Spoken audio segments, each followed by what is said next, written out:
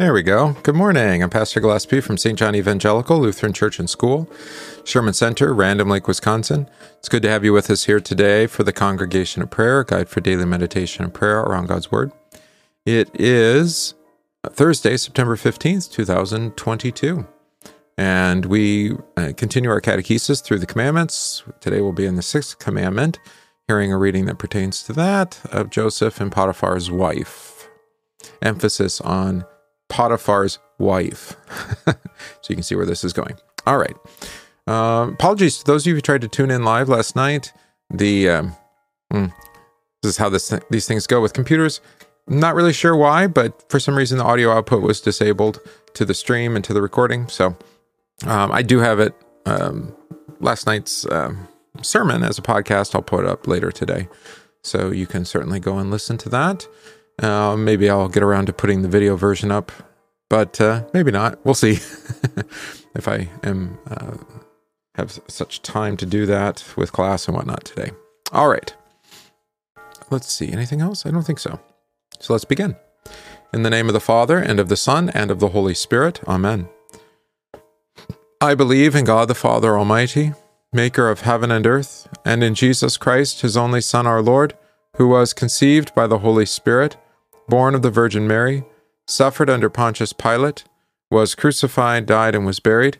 He descended into hell. The third day he rose again from the dead. He ascended into heaven, and sits at the right hand of God the Father Almighty. From thence he will come to judge the living and the dead. I believe in the Holy Spirit, the holy Christian Church, the communion of saints, the forgiveness of sins, the resurrection of the body, and the life everlasting. Amen. All right. So, memory verse. Let's see if we can say that together. From the beginning of creation, God made them, male and female. For this reason, a man shall leave his father and mother and be joined to his wife, and the two shall become one flesh. So then they are no longer two, but one flesh. Mark 10, verses 6 through 8. I had to do it from memory because I had it cut off there for you. All right, very good. So note, again, as we've said throughout the week, that male and female is the way that God has made us from creation, and we reject macroevolution as Christians. That doesn't mean that within species things have evolved or changed due to external influence, but certainly not from one species to another, at least not according to the account of the Bible. And male and female is how that works. Of course, there's all sorts of ways that gets broken by us and by the external influence of sin, and all the way that sin have broken out in the world. But that doesn't change the reality of what is true from creation, male and female, and also then male and female corresponds to the gift of marriage, which is a man and woman again, and becoming one flesh. So there you have the picture of the creative capacity of mankind being a fruit, actually, of the way that God made us as male and female in the bearing of children. Right? All that is true from creation, and our attempts to avoid or to sidestep or to even deny that are part of our sinful rebellion. Good. Psalm 128. Blessed is everyone who fears the Lord, who walks in his ways. You shall eat the fruit of the labor of your hands. You shall be blessed, and it shall be well with you. Your wife will be like a fruitful vine within your house. Your children will be like olive shoots around your table. Behold, thus shall the man be blessed who fears the Lord. The Lord bless you from Zion. May you see the prosperity of Jerusalem all the days of your life. May you see your children's children. Peace be upon Israel. Glory be to the Father, and to the Son, and to the Holy Spirit, as it was in the beginning, is now, and will be forever. Amen. All right, fifth commandment, you shall not murder. What does this mean? We should fear and love God so that we do not hurt or harm our neighbor in his body, but help and support him in every physical need. Sixth commandment, you shall not commit adultery. What does this mean? We should fear and love God so that we lead a sexually pure and decent life in what we say and do, and husband and wife love and honor each other. Sexually pure is certainly a decent translation of what Luther said. I prefer the old language actually here in this case, chaste. And the reason is actually a little bit simpler. it, is that, well, one, it's an old word, but it's rich with meaning. Chastity, we have that extension of it. But it also allows for us to gradually reveal to children the nature of sexual deviancy, if you like, adultery, and all the other ways that sin breaks out in regards to ourselves as sexual beings. Age appropriateness is something that apparently we've completely lost sight of as a culture, and also who has the authority to teach children about their sexuality? That would be their parents, right?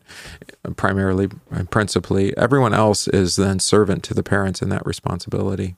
Parents often forfeit that, though, too, as I've learned.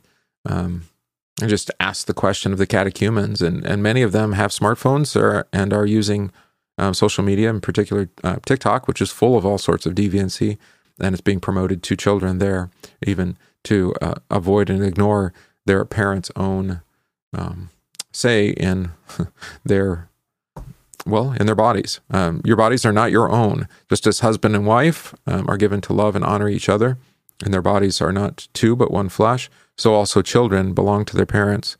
Not in a sense of like just property, but in a sense of they are under their parents until they are separated by marriage, right? Physically, they're under their parents until they're separated by marriage, right? And that is not something that is widely taught today, is that your sexuality belongs to your parents under their protection until such time as they give you in marriage to another, and then you join with that person. So that doesn't mean that sin doesn't break out in various ways, and we have to deal with that when that happens. But we should avoid that. Adultery is an interesting word too. I like to say with the children, "Thou shalt not break marriage," just as a kind of, euphemistic way to speak of it, because it can mean any number of things. What's the etymology of it? It comes from an obsolete noun, the Latin adulter, which was then translated as adulterer. That's all I know about this obsolete noun. It doesn't say more in the dictionary here. Replacing an earlier form, avoutre, from the Old French avouterie. It doesn't tell me more than that. There's so many synonyms: unfaithfulness, infidelity, falseness, disloyalty, unchastity, cuckoldry, extramarital sex, extramarital relations, affair, liaison, intrigue, amour, entanglement, flirtation, cheating, two-timing, fooling around, playing the field, carryings on, hanky-panky. Jeez. All sorts of ways to avoid the reality of what it actually is, right? Which is breaking marriage. All right. So there you go. Our first reading today is from 1 Thessalonians 4. Finally, then, brethren, we urge and exhort in the Lord Jesus that you should abound more and more, just as you received from us how you ought to walk in to please God. For you know what commandments we gave you through the Lord Jesus. For this is the will of God, your sanctification, that you should abstain from sexual immorality, that each one of you should know how to possess his own vessel in sanctification and honor, not in passion of lust, like the Gentiles who do not know God, for that that no one should take advantage of and defraud his brother in this matter, because the Lord is the avenger of all such, as we also forewarned you and testified. For God did not call us to uncleanness, but in holiness. Therefore, he who rejects this does not reject man, but God, who has given us his Holy Spirit. All right, so there's the profound statement.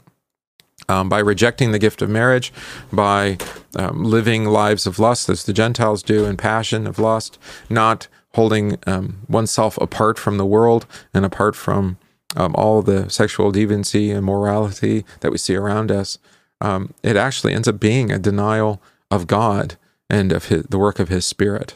So it's an act of rebellion, and of unbelieving rebellion. Also not a popular opinion. Well, I can be a Christian and live contrary to God's word. No, not actively, and certainly not saying that God's word does not apply to you. All right. Also not a popular opinion today. You're just supposed to love, meaning you're just supposed to accept and tolerate and even condone behavior contrary to God's word. That's not lovely. That's actually hateful, according to God. Right? Love tells the truth. All right? Of course, with gentleness. So to speak the truth in love is to speak it in an act of service and for care and concern for the neighbor, not to speak the truth to hurt or harm. All right, so that's the distinction. Chris says in the chat, a lot of people have thrown marriage out the door. I don't think they have. I think they've ignored the particularity of marriage. Many people, this has been my experience throughout my entire ministry, people in the congregations have always treated sexual relations as something other than acting as married, right? But Jesus approaches it that way, doesn't he? Comes to the woman and says, well, you've had 7 husbands. And it's clear that she's lived a life, I think it's clear, or at least it could be inferred that she's lived a life in rebellion of marriage, and yet Jesus acknowledges, you've lived as married with many men. All right? So I think we need to treat it that way. And this is also the reason why people who are living together, I consider married, regardless of whether they consider it marriage or not.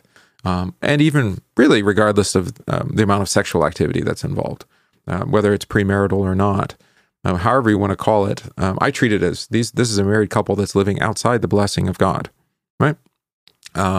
Even our state will recognize that. I don't know what it is here in Wisconsin and Indiana. I think it was 7 years or maybe 10 years, and it's just considered common law marriage. You've been living as married, so as far as the state's concerned, you are, right? We should do the same, but then recognize that without God's blessing placed upon it, and without the forgiveness of sins applied to that adultery, to that infidelity, well, they're living as if they are faithful, and yet living outside of God's blessing is infidelity then, right?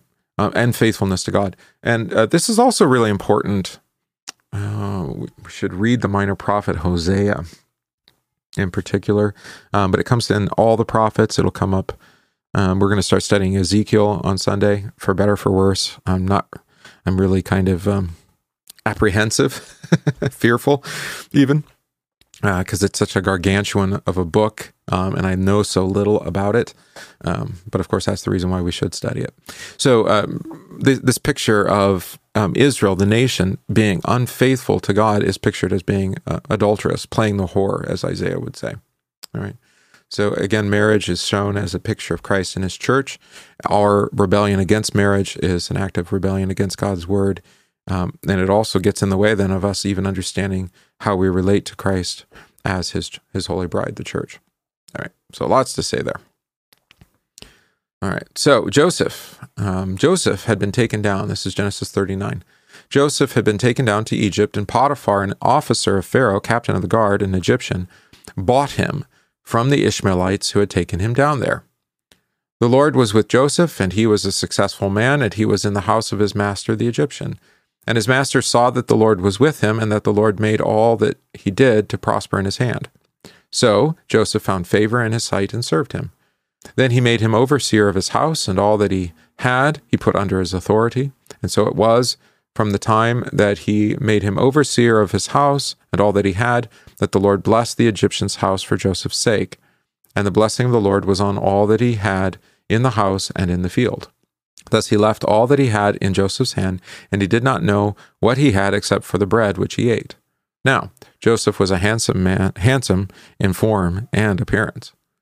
And it came to pass after these things that his master's wife cast longing eyes on Joseph, and she said, "Lie with me."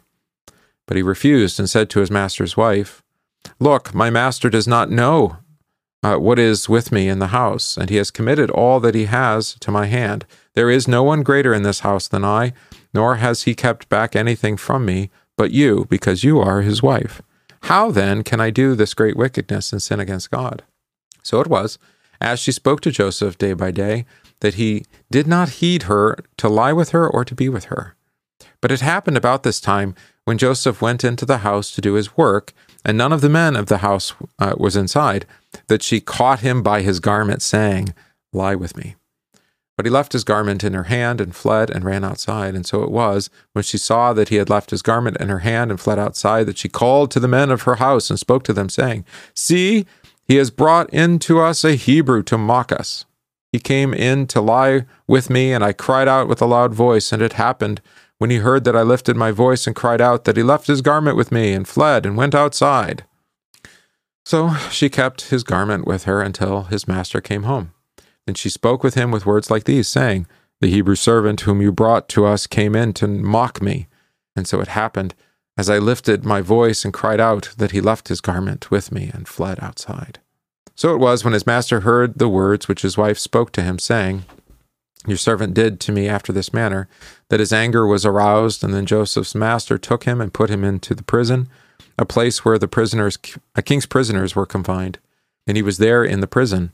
But the Lord was with Joseph and showed him mercy, and he gave him favor in the sight of the keeper of the prison. And the keeper of the prison committed to Joseph's hand all the prisoners who were in the prison. Whatever they did there, it was his doing. The keeper of the prison did not look into anything that was under Joseph's authority, because the Lord was with him. And whatever he did, the Lord made it prosper. All right. So remember, Joseph's brothers sold him into slavery, and specifically to the Ishmaelites. Right, and they are the ones who took Joseph to Egypt, I should say. These are all the children of Ishmael, the son of Hagar, by way of Abraham. And then who buys him? Somebody important, right? Potiphar, an officer of Pharaoh and the captain of the guard. And because God was with Joseph, what happened? Joseph prospered in Egypt, right? He found favor in the sight of others. And Potiphar notices, right, that Joseph has great luck. We know it's actually a gift from God. And so he rewards him by, verse 4, making him overseer of his house, and all that he had was put under his authority, right? And everything that was in Joseph's charge was blessed for Joseph's sake, right? Yeah, it prospered. But for Joseph's sake, not Potiphar. Of what house should this remind us? A house where the things that are given to it prosper. That would be the house of the church, where we are blessed and prosper for the sake of Jesus. Of course, what kind of prosperity is it? Forgiveness of sins, life, and salvation, right? How extensive was Joseph's control? He gave everything over to Joseph so that Potiphar, notice Potiphar did not know what he had even. Except for the bread which he ate. All right. Of course, the story sets us up here.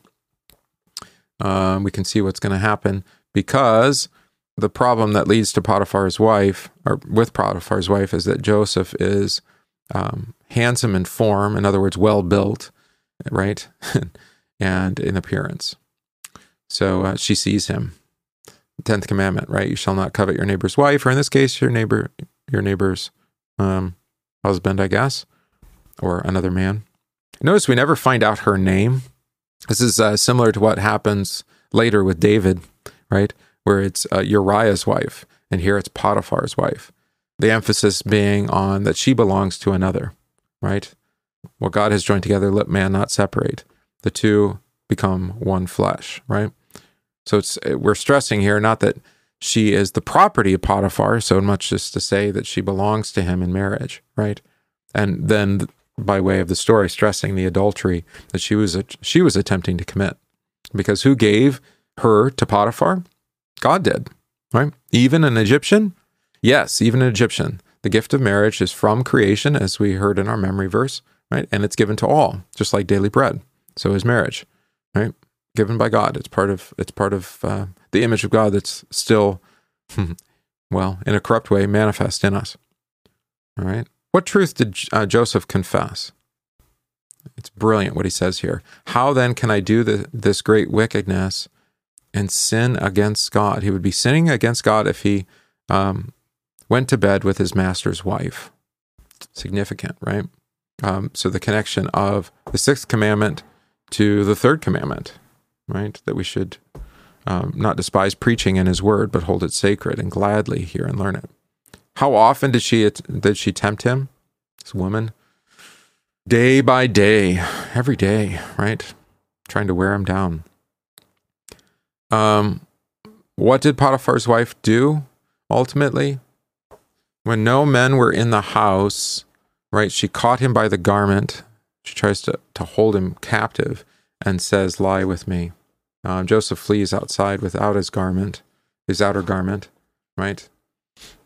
Again, having resisted her charms, I suppose. And how did Potiphar's wife respond? Got all sorts of words here, right? 17 and following, right? This Hebrew servant whom you brought to us came in to, whom you, that would be Potiphar, brought to us came in to mock me, right? The Hebrew was mocking her. She said that he had attempted to lie with her, but she had cried out and caused him to run away and leave his garment, right? So she tries to cover her own adulterous acts and thoughts and lust with lies, right? Which commandment? That would be the 8th commandment, right? Bearing false witness.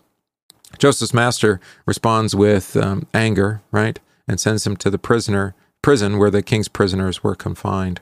But notice, Joseph must obey God rather than men, even someone like Potiphar's wife, who has authority over him, being Potiphar's wife, or maybe at least some limited authority, potentially. It would have been easier for him in the short run to do this, but in the long run, it would have gone far worse for him, right? Now having, obvious complications. So we think of David again with Uriah's wife and the way that David does commit adultery, and thereby all sorts of consequences happen that were, difficult for David and his kingship.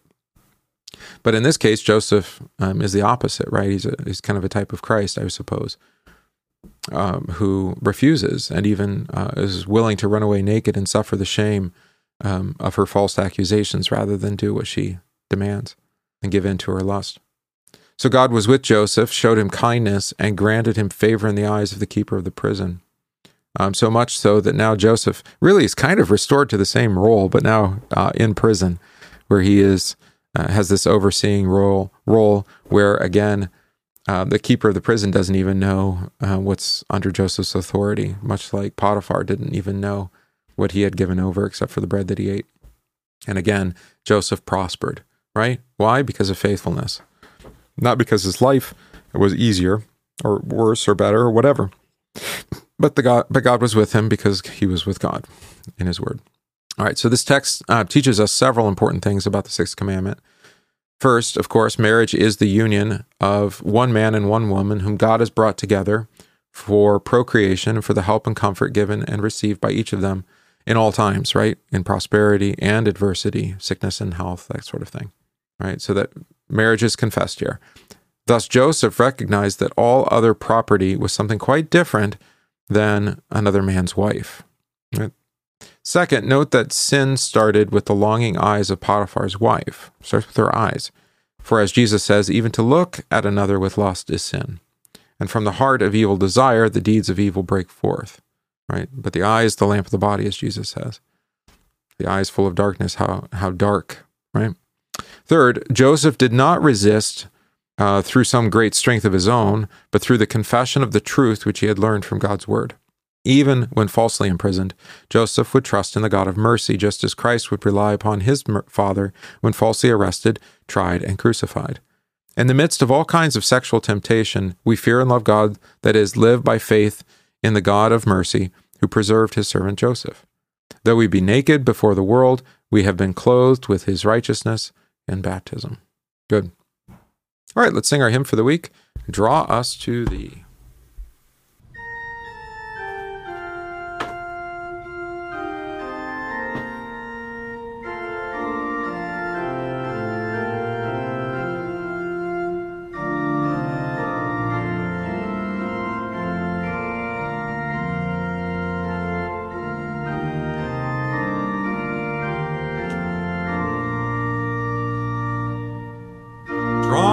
To thee, for then shall we walk in thy steps forever, and hasten on where thou art gone, to be with thee, dear Savior.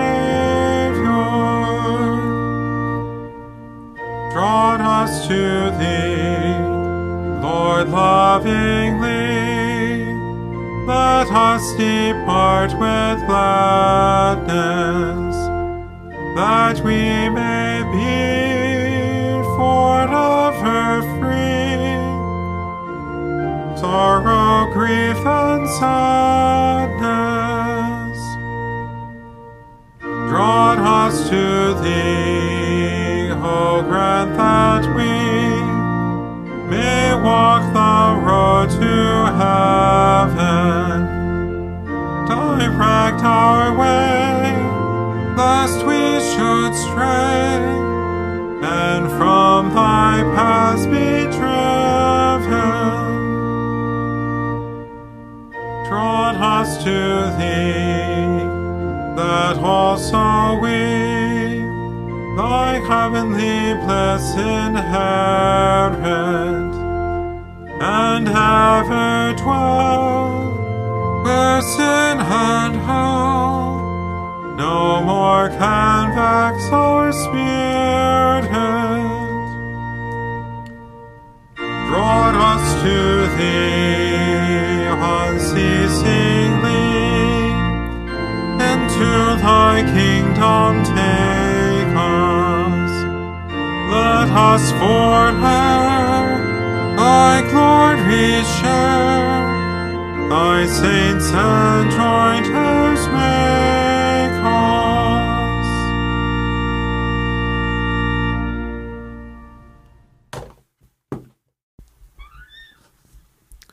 All right, let us pray. Lord God, Heavenly Father, in the 6th commandment, you teach us that marriage is your gift to us, where a man and a woman are brought together in love to become one flesh, and when it is your will for receiving the gift of children. Thank you for this wonderful gift to us. Forgive us for every sin against marriage and the 6th commandment. Uphold all husbands and wives in their marriages. Give them faithfulness to your word. Teach them to live according to your will. Strengthen them to live in love for each other, and enable them to live sexually pure and decent lives in everything that they say and do as husbands and wives. Through Jesus Christ our Lord. Amen. All right, no commemoration today, so we continue with the collect for the week. Almighty and everlasting God, give us an increase of faith, hope, and charity, and that we may obtain what you have promised, make us love what you have commanded. Through Jesus Christ, your Son, our Lord, who lives and reigns with you in the Holy Spirit, one God, now and forever. Amen. We pray this day for the church and her pastors, for missionaries, teachers, deaconesses, and other servants of Christ in his church, for the fruitful and salutary use of the blessed sacrament of the Lord's body and blood. Let us pray to the Lord. Lord, have mercy. This day we pray in thanksgiving with Matthew, who celebrates his birthday. We also pray with Terry, who celebrates her baptism. We pray with Michael and Michelle, who celebrate their anniversary, as well as Stephanie. We pray for the households of our church, that of Susie, Douglas, Dolores, Shirley, Jerry and Marla, Wayne and Mary. We pray in thanksgiving for the installation and blessing of our teachers, for accreditation by NLSA, for the confirmation of Matthew, and the reception of Maureen into our fellowship. Pray for our catechumens, especially all those newly enrolled in our day school and after school. Pray for those ill receiving treatment or recovering, especially Marcella, Joe, Kelsey, Dan, Brad, Ron, Betty, and Heidi. Pray for our homebound, Bev, Willis, Ed, Mickey, Paul, and Pauline. We pray for the missions and mercy work of the church, especially that of Anchor of Hope. We pray in intercession for comfort in adversity and true peace of conscience. For all this, let us pray to the Lord. Lord, have mercy. Our Father, who art in heaven, hallowed be thy name. Thy kingdom come, thy will be done, on earth as it is in heaven. Give us this day our daily bread, and forgive us our trespasses, as we forgive those who trespass against us. And lead us not into temptation, but deliver us from evil. For thine is the kingdom, and the power, and the glory, forever and ever. Amen. I thank you, my heavenly Father, through Jesus Christ, your dear Son, that you have kept me this night from all harm and danger, and I pray that you would keep me this day also from sin and every evil, that all my doings in life may please you. For into your hands I commend myself, my body and soul, and all things. Let your holy angel be with me, that the evil foe may have no power over me. Amen. Let us bless the Lord. Thanks be to God. The grace of our Lord Jesus Christ, and the love of God, and the communion of the Holy Spirit be with you all. Amen. All right. God's blessings on your day today. I hope it is a day full of blessings. God caring for you in every way, body, soul, spirit, mind, and heart. Let's see. Like I said, I'll try to post, maybe at least post the video of the sermon from last night, if I can sync up the audio and video. And because I did receive I do have an audio recording, just didn't go out in the recording or on the stream. And post it also as a podcast, so you'll have access to that. It actually has to do with making the sign of the Holy Cross, which we talked about yesterday. I also shared an article on Facebook, so you can check that out.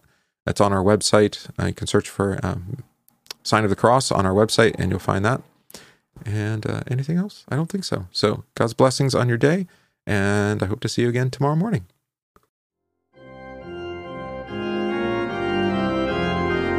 We thank you for listening to this podcast from St. John Evangelical Lutheran Church, Sherman Center in Random Lake, Wisconsin. If this podcast is of benefit to you, please consider supporting the work of St. John by visiting stjohnrandomlake.org. That's stjohnrandomlake.org/support, and give today.